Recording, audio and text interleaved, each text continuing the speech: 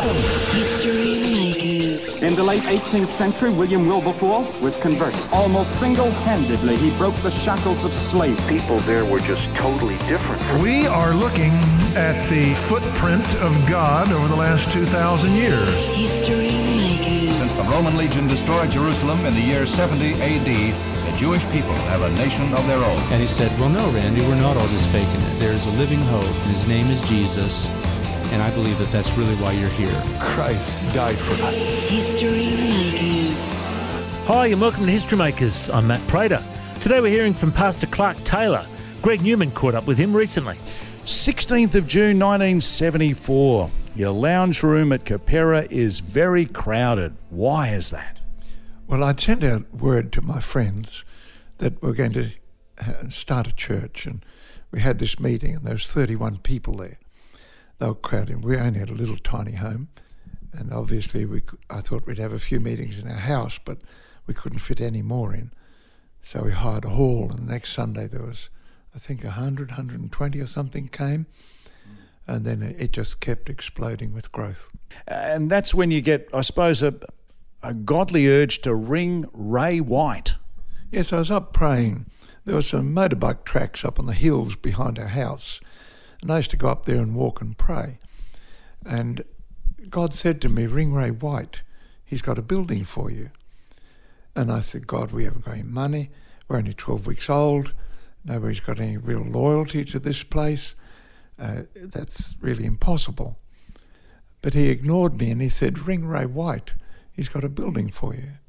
Again, I objected, and again he ignored it, which he's ignored me many times. And he said again, ring Ray White. So I went home and I rang Ray White.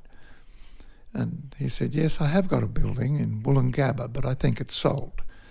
They've offered $30,000 in 60 days' time, and the owners are considering that. I think they'll accept it.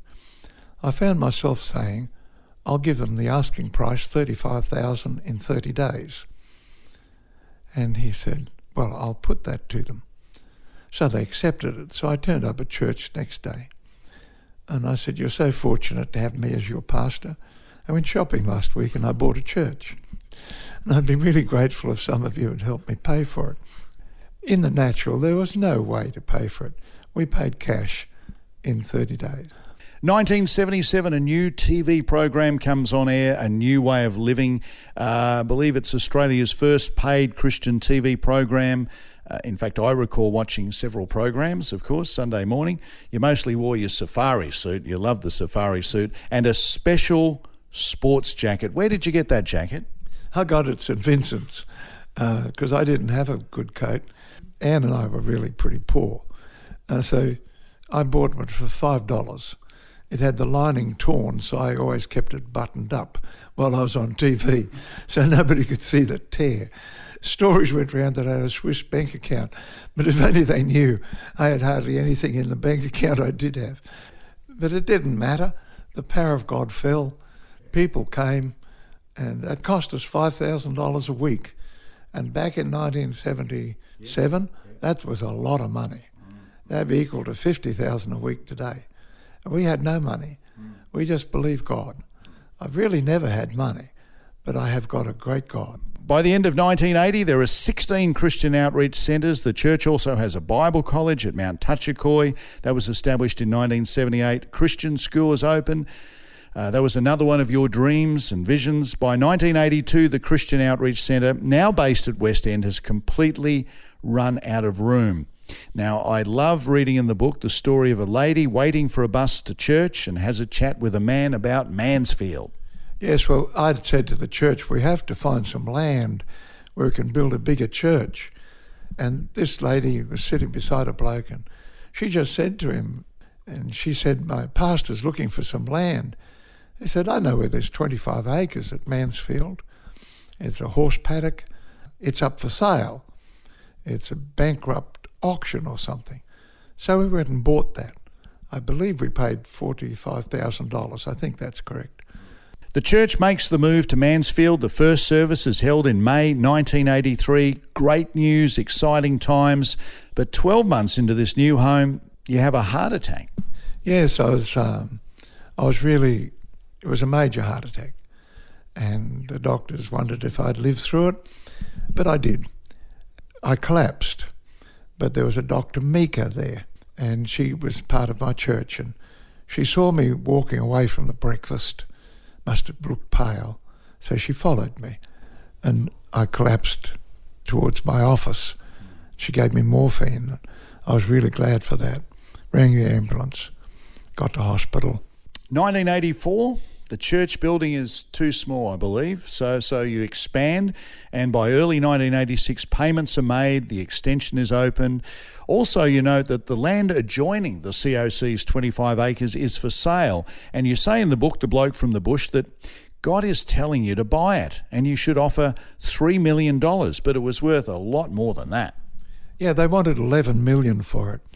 We'd put 2,500 seats extension. Our church held 5,500 people then. I said, God, we're all given everything we've got. We haven't got any money. We can't buy that land. And they'd want a lot for it. It's Carindale. It's, well, one of the expensive suburbs of Brisbane. 135 acres, I believe it was. Anyhow, God just said again, ring them. And so I did. They said, yes, the price is $11 million. I said, there you are, God. He said, they'll take 3. Anyhow, a businessman who's a friend of mine and I travelled to Sydney in George Street, and we saw the head of this real estate firm. Finally, he accepted 3. But we only had $2,000. So when it came time for the deposit, I said, I'd like to put $2,000 down as a token. Owner's terms, no interest. I'll give you $1 million in 6 months, $1 million 6 months after that, and the rest of it at whatever time. He said, you've wasted my time. I didn't know what to do. So I said, God, there you go. I told you it wouldn't work or something. The Lord said he'll take it. And eventually he accepted that offer. I found out later that it was good for them. They needed a paper sale, and we had the land. So God knew what I didn't know. He just didn't let me into what he knew. He let me suffer a lot of embarrassment. 1986, Clark, the Christian Heritage College is established, and about 150 COC churches have been planted in Australia, as well as New Zealand, Fiji and other places. It sounds like a frantic time. Now, how were you feeling at the time? A bit exhausted during 1986, that period? I was always exhausted. In fact, I moved from being extremely tired to totally exhausted. It was always very, very busy.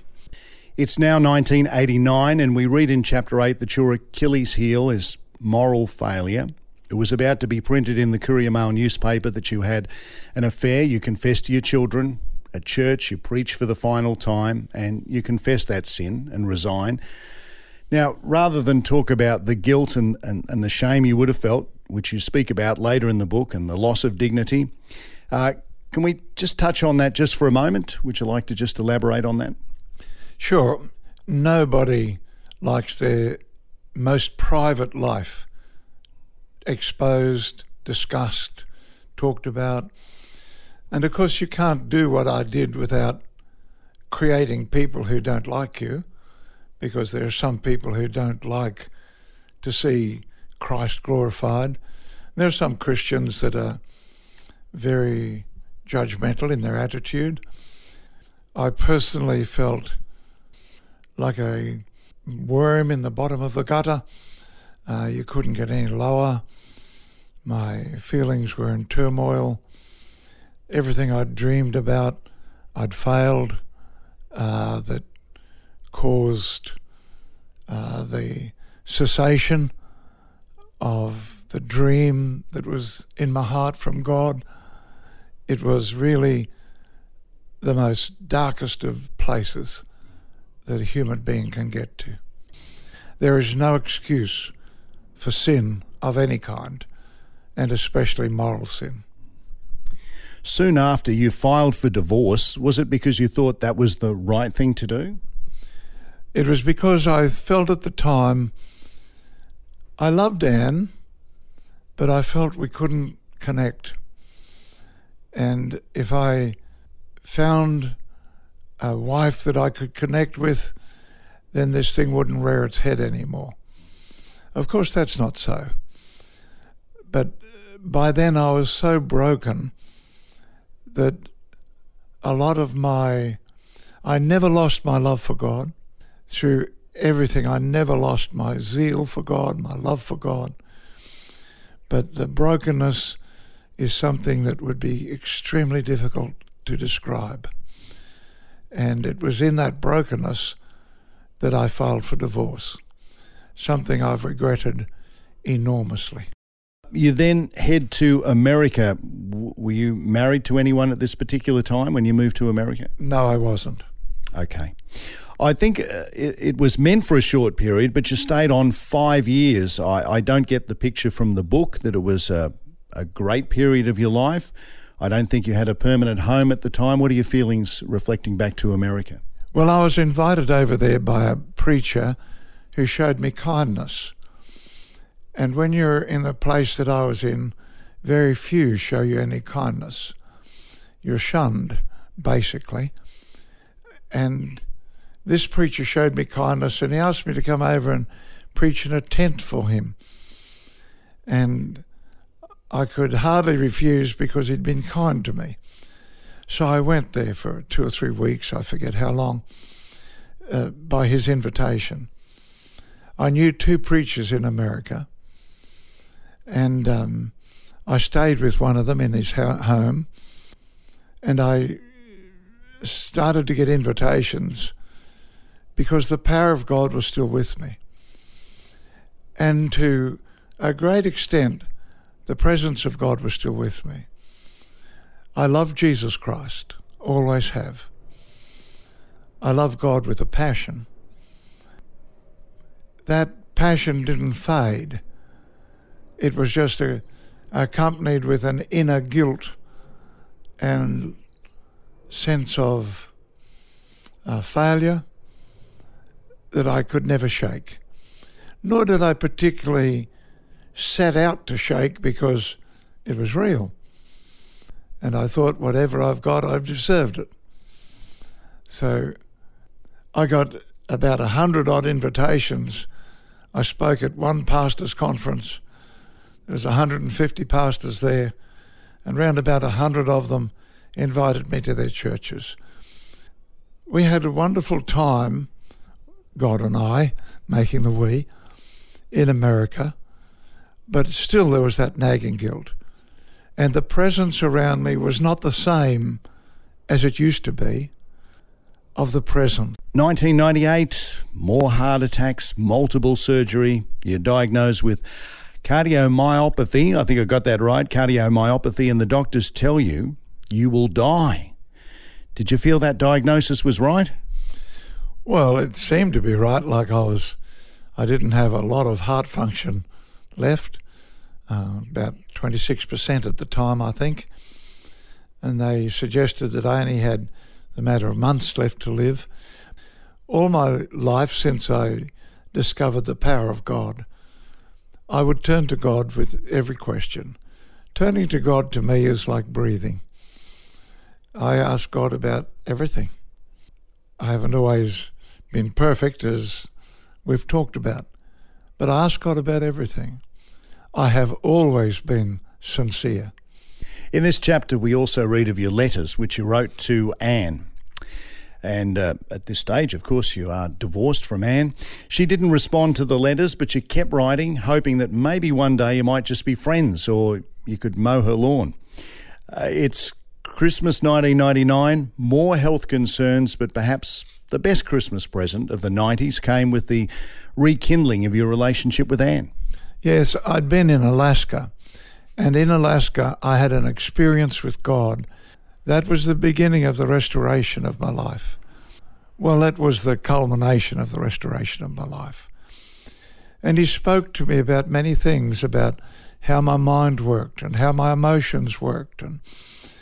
And he said to me, if I would do 5 things, one of which was to try to have a reconciliation with COC, more importantly than that, was if I would attempt to reconcile with Anne. He didn't tell me that the reconciliation would be successful. He just told me to attempt it. So that night, a great love for Anne rose up in my heart. Wrote to Anne quite a long letter. I never got a response, didn't really expect one in many ways. Anyhow, I kept on writing, and I'd tell her about the miracles and the healings and the salvations. And I wrote long letters every night after a meeting. That was my routine. I'd come home, make myself a cup of tea, and write to Anne. I asked Robin, our daughter, for our engagement photograph of Anne and I. And so she sent it to me. And as I unpacked, I went to a self-contained motel.